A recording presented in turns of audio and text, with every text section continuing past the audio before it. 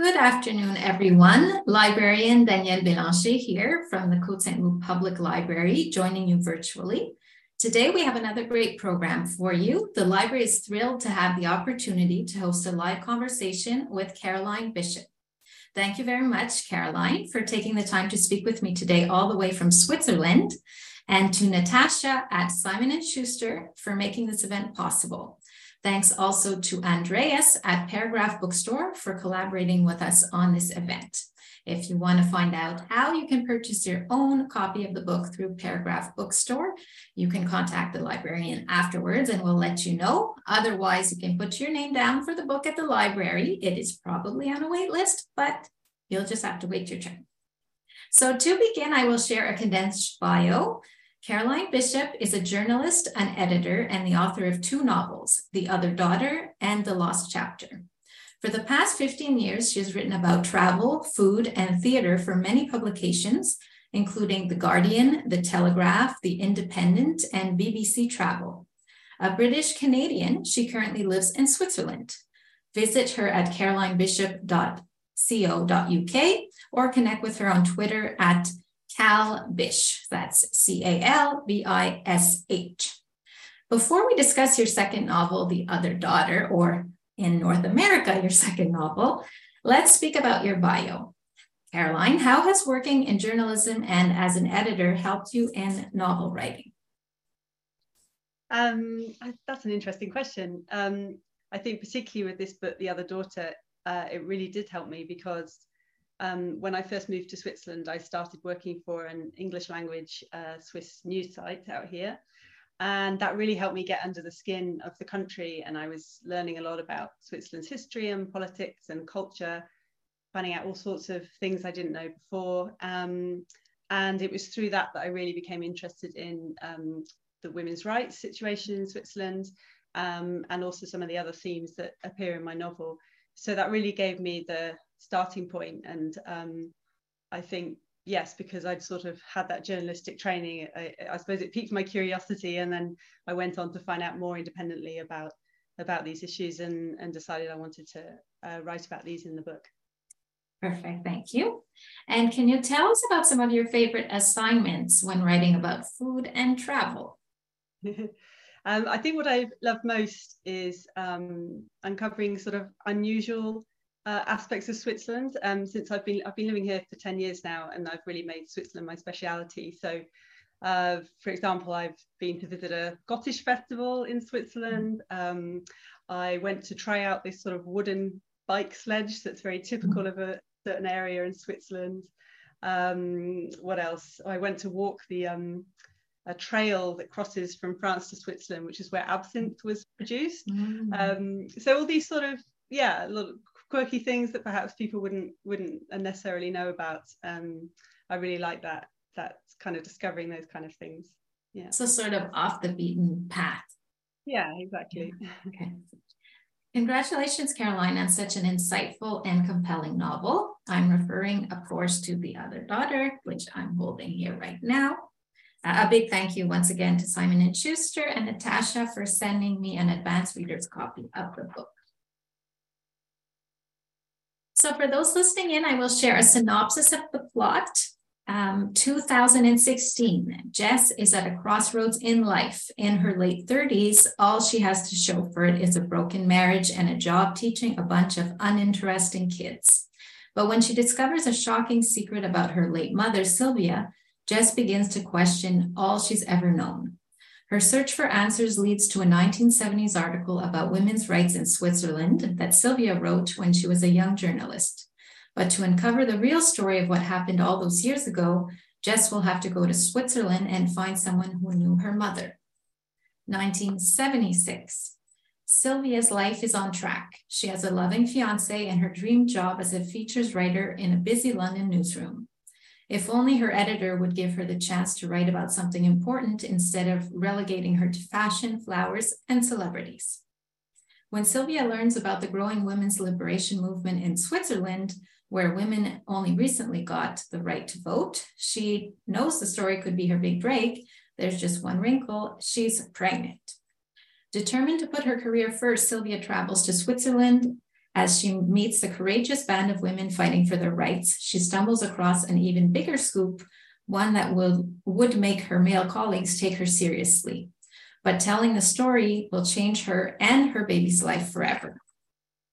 Inspired by an important chapter of women's history, The Other Daughter is an unforgettable novel about the bond between mothers and daughters and the fight of women generations over for the freedom to choose their own path.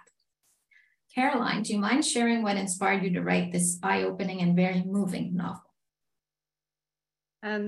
Yeah, well, I think it was a number of things that sort of came together in my head. The initial sort of premise, I think really was inspired by my own background, in that I was brought up in Britain, but my mum's Canadian and my dad's British. And I felt growing up that I could easily have been brought up in Canada if my parents had made a different choice to settle there instead of the UK.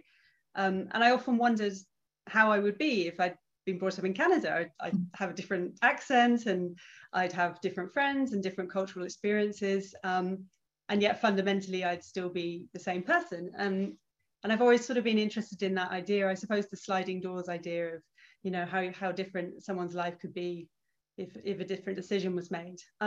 So I was really interested in that sort of concept for quite a long time. And then after I moved to Switzerland, and as I said, I was working for this Swiss website and learning an awful lot about Switzerland's history and culture. And I think I knew before I moved to Switzerland that women got the vote at national level in 1971 in Switzerland, which seemed crazy late. But it was only really once I lived here that sort of really sunk in. And I thought, wow, that's so late. How would I have felt to live here and not be able to vote?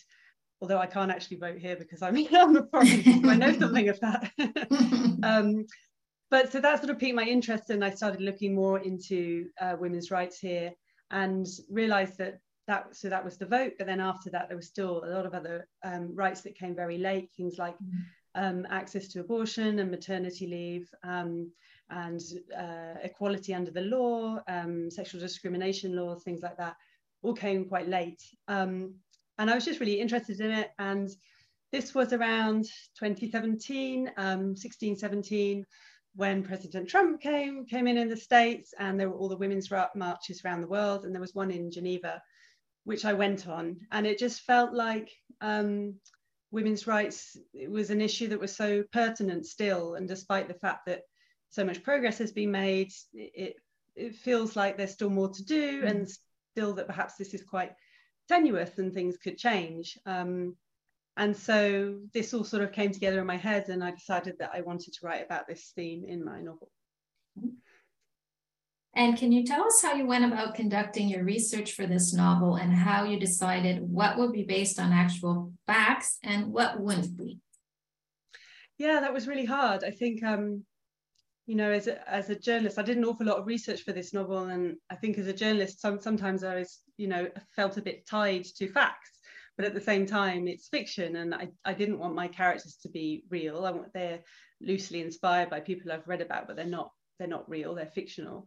So that was kind of a balancing act, and as a first-time novelist as well, because this was my first novel in the UK. So that was a tricky balancing act, I think. I read an awful lot. I went to libraries around here. I spoke to some experts on the subject. Yeah, so it was about balancing the facts that I discovered with a fictional story, and making sure it was a good strong plot and good characters that you could root for and relate to. And Switzerland's a very complicated country, so looking into the laws and everything that happened was actually quite a difficult task, because Switzerland has a cantonal system, and there's sort of 3 layers of government. So while some things happen at national level, a lot of things happen at cantonal level, which is sort of like the province. And so just saying a blanket thing like women got the vote in 71 is not entirely the whole picture, because a lot of the cantons gave women the vote at different times.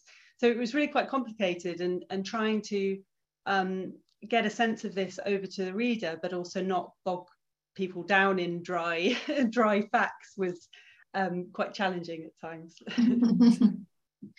So your novel made me want to do a little digging of my own on Canada's suffragette movement and discovered Quebec, our province, was the last Canadian province to grant women the right to vote in federal elections.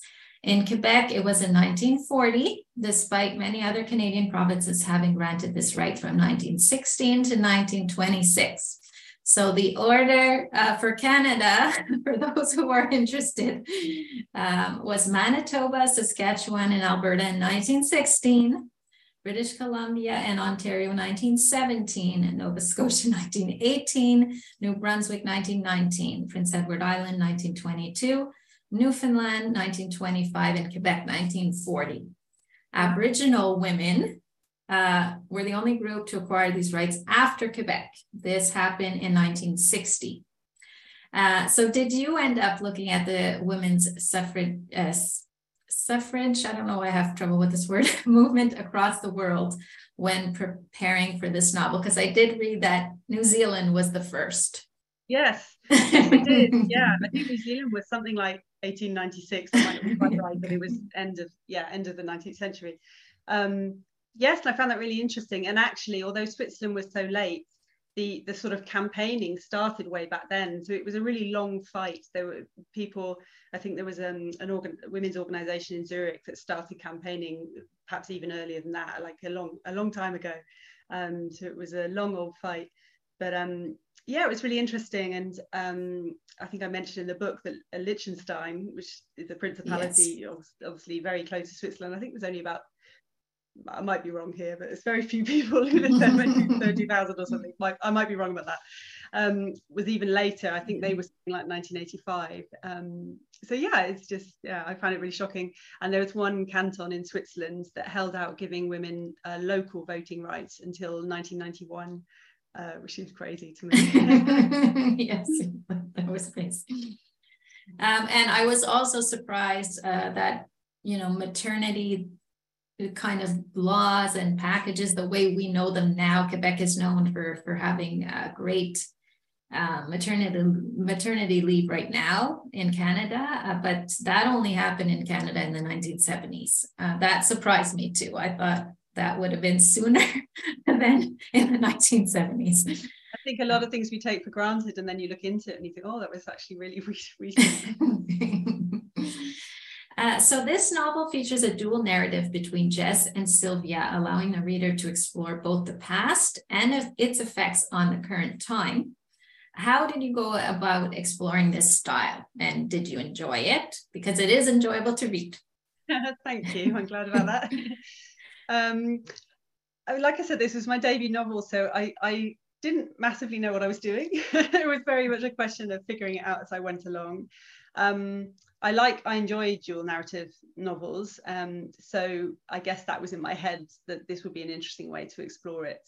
And I think also, although there is the historical element, I really wanted to contrast that with the present day, and not just to contrast, but to compare and to sort of show how, although things have changed, it still feels like there's quite a lot to do. And so it felt like a good way to express that, to show how far we've come and perhaps some things that we still should be fighting for. Yes. Your novel has been described as timely, perhaps because we're still fighting for equal pay, for equal work across the globe today. Is there anything that you found surprising when researching this novel?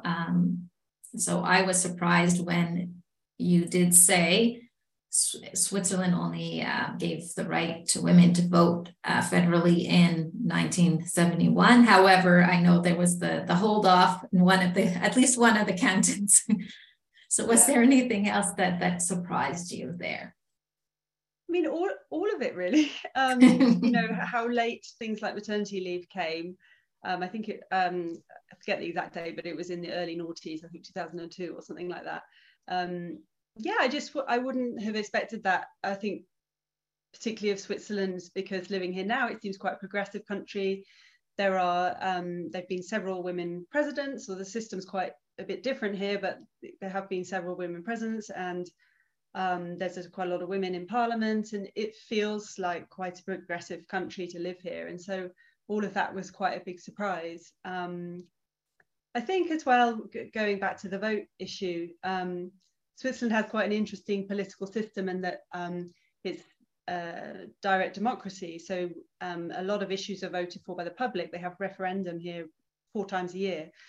And so women, part of the reason why it took so long to give women the vote is that it had to be voted for by the general public, who of course were all men. So they had a previous vote actually in the 1950s, where men were asked, should women be able to vote? And they said no. So that was just really interesting to me, the reasons behind why it took so long. And basically in the end, I think the federal government had to sort of force their hand and advise that it would be correct to say yes this time. I remember coming across that information and just shaking my head.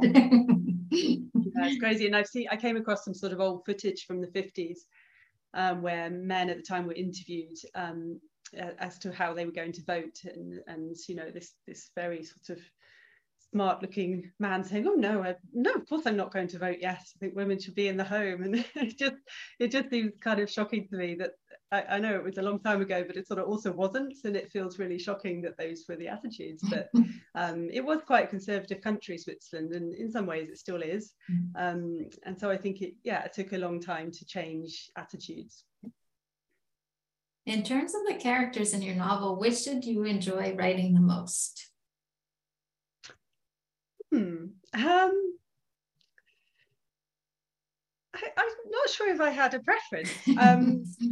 I like the variety of being able to write the 2 main characters. I suppose Sylvia, in a way, because her journey was, for me, I suppose that involved the most research, and it obviously being set in the past. That took quite a bit of work, and it was quite challenging, but I did enjoy finding out about everything I wrote about, so that was really interesting. But I think Jess's story as well, that was quite important to me, because I think it's sort of representative of how women can feel today and the issues that we still face. So sorry, that's not a very straight answer, but okay. I don't think I had a real preference.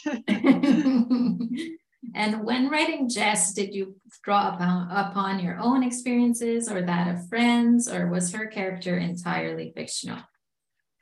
I mean, she is entirely fictional, but of course, I think you draw on your own experiences to an extent. And I think that age, sort of late 30s, is quite a tricky time for women. And I drew on my own feelings about that, about, you know, the big questions about motherhood and family and trying to juggle kids with career and all that kind of thing. So I drew on my own feelings about that, but also friends, and observing how they were dealing with it and the different choices that people make, and the difficulties that still exist when, you know, I think people my age have been brought up to feel like you can have it all, and then you sort of get to the age when you realize maybe that's not quite true. So I sort of wanted to express the various different feelings surrounding that subject. I appreciated how you handled Sylvia's character in this novel, and the fact that she continually makes difficult choices at different stages in her life, while at the same time trying to weigh each decision very carefully and not just go with her gut feelings, because we do get a good sense of how she feels about things, but it doesn't mean that she acts upon them in that way. So again, was she inspired by someone you came across in history, or more of a mix of different I think who was she inspired by? I think I was working as a journalist, you know, at the time and previous to writing this, so and I was quite passionate about it, I suppose, and so I think perhaps her sort of drive and passion came from my own feelings about wanting to be successful in a career, and then transposing that to the 1970s background where there were more obstacles than there are today. I think that made it interesting to write, but she wasn't based on anyone real, no. And the way you describe the office politics in London's journalism industry in 1976 is very immersive. How did you achieve this feat? I read a lot. So I read a really interesting book specifically about women in Fleet Street, which was really fascinating. So yeah, and just read biographies of women journalists at the time, just to get a sense of the issues they faced, and a lot of stuff online as well, interviews with them, because there were a lot of female journalists who did very well back then, but it felt to me like it was a fight in various different ways, and so that's what I wanted to portray. Not that they couldn't be in those jobs, but that, you know, there were quite a lot of obstacles facing women back then. Even other women sometimes, as in Sylvia's case. Yes, exactly. That's one thing that struck me. I think I was listening to a radio show where a female journalist was interviewed, and she was an older lady who'd been around in the 70s, working in the 70s. And she said that you would think there would have been a real sort of bond between the very few women journalists that there were, but actually it was more of a cat fight, and every woman for herself. So I definitely wanted to feed that in. The chapters that feature Jess enjoying all that Switzerland has to offer while working as a live-in tutor/nanny are so beautifully descriptive. They made me want to visit Switzerland, of course, as soon as possible. Can you tell us a little bit about how you approached this aspect of the novel, sort of giving us little pockets and insights of festivals in this area and that area? I suppose that was the easiest part for me to write, because you know, I live here, and I feel like Jess arrives in Switzerland as a British woman coming here and completely new and hasn't been here before, and I suppose that very much was fed from my own experiences, and you know, I've learned to ski since I've been here, and I go hiking now, which I never really did in the UK, and I go and visit all these quirky festivals. I've been to the Montreux Jazz Festival, so I think all these things sort of fed in, and yeah, that was probably the most straightforward part. Right? I could just step outside my door and then look at the lake and try and describe it. That's very nice. The relationship between Jess and Julia often feels quite tense in the novel, and both women seem to both envy and resent aspect of the other. Despite this, the women seem to bond later on in the novel, when both women admit to not being as perfect as the other one thought them to be. How did you go about creating this particular storyline within the novel? Yeah, I think, I mean, a lot of the book is about obstacles that are placed in women's way by society, which is, you know, ruled by men, particularly in the 70s. But I also wanted to show that, you know, sometimes women can be their own worst enemy, and I think often women judge each other. And so I wanted these two characters to initially judge each other for their different choices. Jess desperately wants to be a mother and can't be.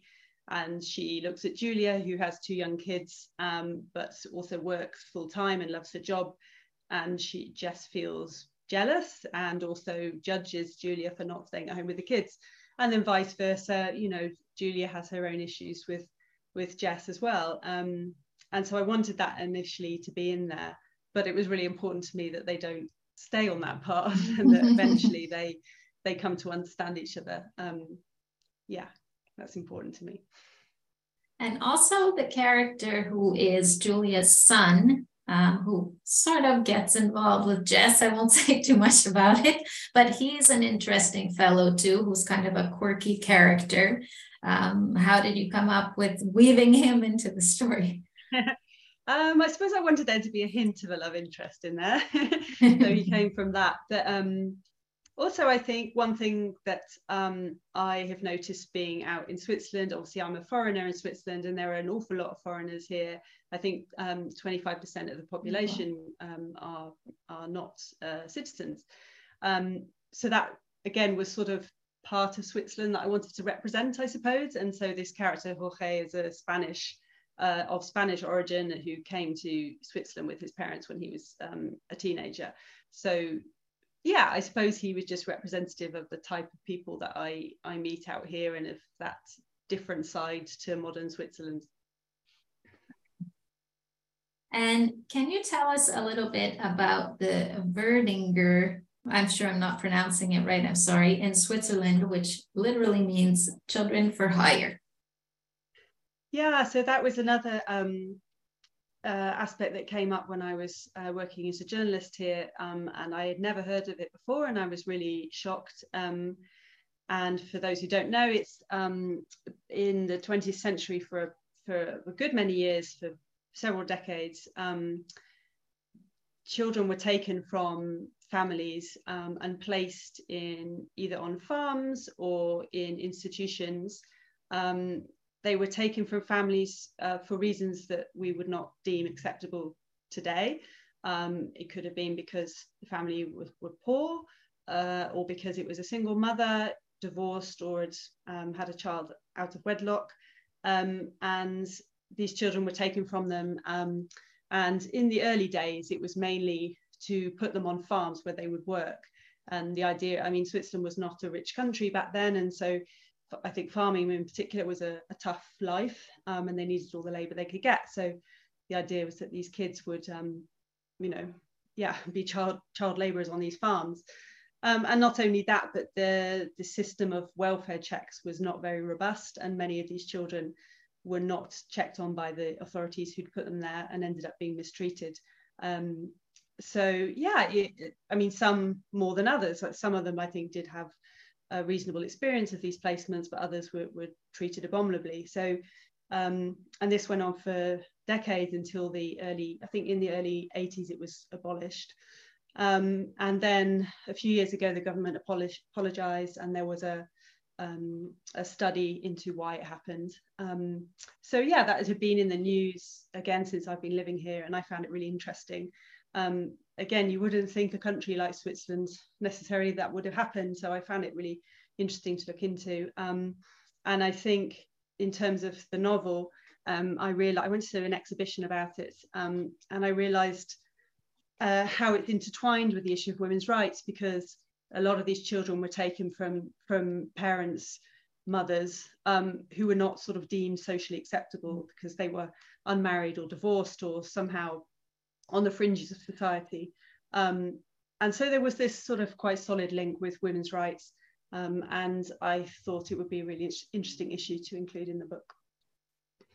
I thought I had come across also the fact that women couldn't own property for a long time in Switzerland. It was under the name of the husband. I can't remember the year when that changed, but it was surprising to see how long it took women to acquire certain rights and in sort of all realms that are important to yeah. I mean, I think if a woman was married, and I can't remember the exact date when it changed, but for a long time, they essentially had no rights. It was their husband who had rights over them. So in terms of whether they could even have a job or not, it was up to the husbands, which I find really, incredible. There's a brilliant film, actually, if anyone's interested. It's called The Divine Order, and it's about the run up to the 1971 vote, when women finally were granted the vote, and it's about a group of women and their reactions to it. And it's fiction, but obviously based on facts of the time.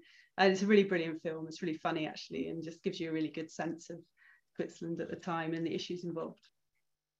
So you did say earlier on in the interview that Switzerland is it seems to us also as a very progressive place to live, but also in all my reading about Switzerland, when preparing for the interview, I came across a lot of articles saying that attitudes are still kind of need to change, where it's very traditional in many people's minds from older generations, where the woman is at home and the man works. Yeah. Can you tell us how your experience has been, and if you've seen that, or if you feel like it's evolving and it keeps evolving in the right direction?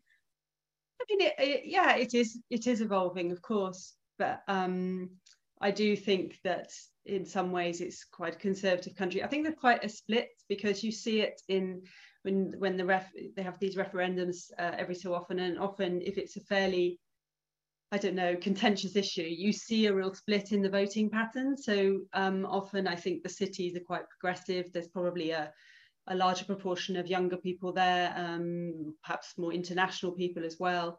So they can be a bit more progressive, but you often see that in the more rural areas, they will be voting a bit more conservatively. And yeah, I mean, I can't speak for individuals, but I think, you know, there probably are still some very traditional families here. And I definitely think, you know, when in the 70s, when women finally got the vote, there were some women who didn't want the vote. They also felt like their place was at home, and they had no need for the vote, which I find incredible. But, you know, yeah, it's just a different way of life. I don't think personally I felt like, you know, discriminated against in any way or particularly, but I know friends with young children have felt like there's still a, you know, a bit of a barrier. Nurseries are very expensive, so it can be difficult to, you know, carry on working and have your child in a nursery. I mean, that's not an issue that's exclusive to Switzerland. I know the UK is similar on that score. And I think, you know, I've had friends who say that they, you know, feel like their husbands are sort of perhaps treated a bit better by authorities and authority figures and doctors and things like that than women are. But I don't have any sort of personal experience of being treated differently. I did come across the statistic that in Swiss households, if you have a child and you need to put them in daycare, you can expect to be spending 1/3 or 30 something percent of your income on this purpose. So yeah, I did read this as a problem in Switzerland. No, it can be a lot. But then, you know, the UK is similar, to be honest. So yeah, I think the system needs to change in a lot of places. So in this novel, we learn about motherhood through a variety of different lenses, about someone who's not quite ready to be a mom and is not sure that she wants this because she's afraid it will stint her career. Then we have another younger woman who really doesn't know what she's doing, but is excited about the prospect and sees this kind of as a future hope, but also wants to shelter this child and wants to give her the best opportunity. How did you go about navigating the different views? And then we have, of course, in the current timeline, we have Julia who feels a certain way, and then we have Jess who feels another way. How did you go about incorporating all of these different views and thoughts on motherhood?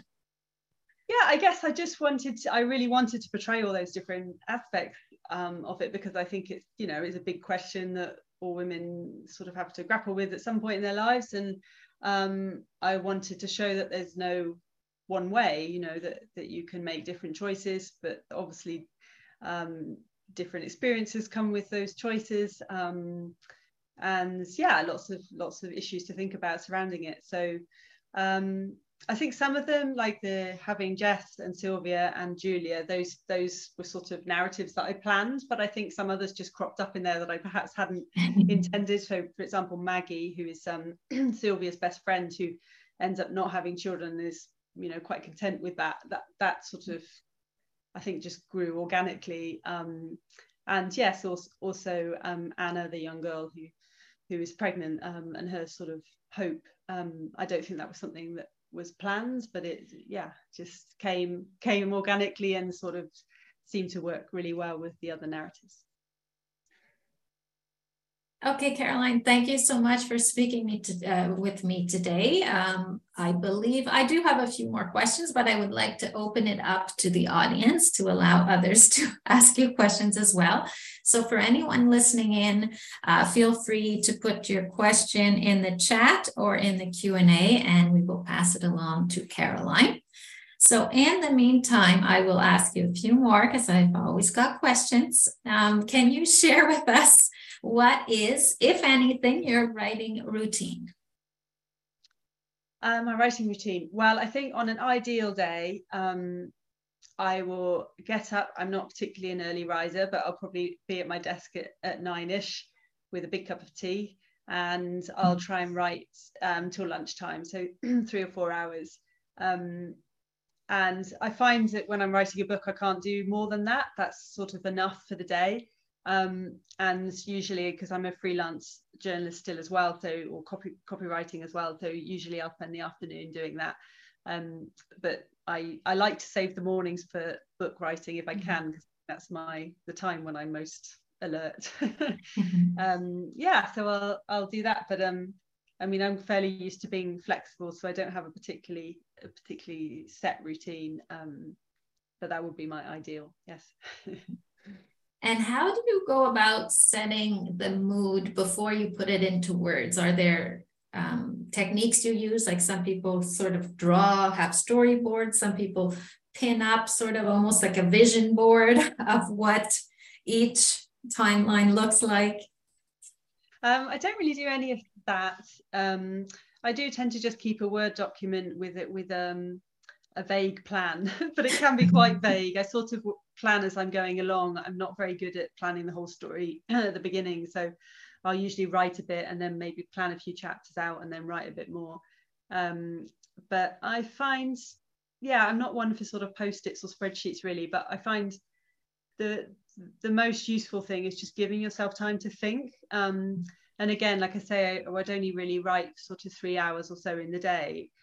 And then if I have time and I'm not doing anything else, just going out for a walk in the afternoon or a swim or something like that, I find is actually just as important as sitting at your laptop, because it really gets the ideas going. So if ever I'm a bit stuck on something, then if I go for a walk or a swim, then hopefully by the end of that, I've got the answer to my question. Not always, but sometimes. And you said you're not usually very good at the beginning. And I was going to ask you, for this novel, did you start by the beginning? Did you start by the end? Or you really took it kind of one piece at a time? I always write chronologically. So I didn't write one timeline and then the other. I wrote both together, chapter by chapter. Yeah, I don't know if that's how other people would do it, but I find that's the best way to get the story really integrated, because you don't want them to be two separate storylines. You really want it to be integrated. So that's what I found works the best. But I think it's also that because I'm not very good at planning, I really just am discovering the story as I write it. So I couldn't jump ahead because I don't know what's going to happen yet. Okay, I see something has popped up in the Q&A from Maria. As a travel writer, if you were to choose somewhere to go and write about right now, where would it be? I could choose somewhere to go and write about it. Gosh, so many places. I have at the moment a yearning to go to Eastern Europe. We've my partner and I have talked about doing a road trip.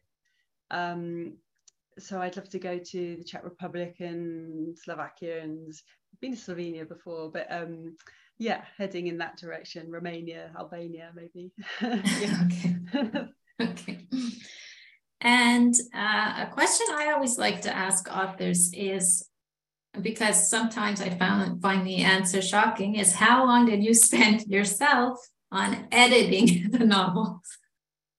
Oh, I mean, the majority of the time. I find for me, the first draft is the hardest bit, and I can really struggle and find it a real slog to get through that first draft. But I actually love editing. So once I've got a first draft, I mean, I might do 8, 9 drafts after that, but I don't mind that. I quite enjoy it because I feel that's when you're really crafting the story. The first draft for me is really hard work. Okay.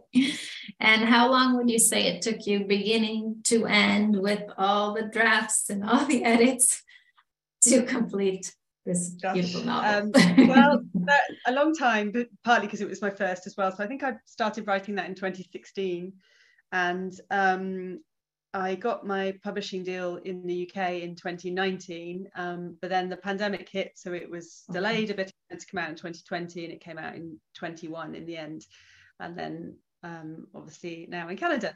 But so there were obviously the writing of it, and then all my various drafts, and then when you get a publishing deal, well, first of all, I had edits with my agent, and then you get your publishing deal and you have more edits with your editor. So yeah, there's an awful lot. I think I lost count of how many drafts in the end. It took quite a long time. Okay, it seems like that's all the questions I have and our audience has for you today. Caroline, thank you again so much for joining us. And I know that everyone who reads it will love this book as well. The Other Daughter. Don't forget to put your name down for it.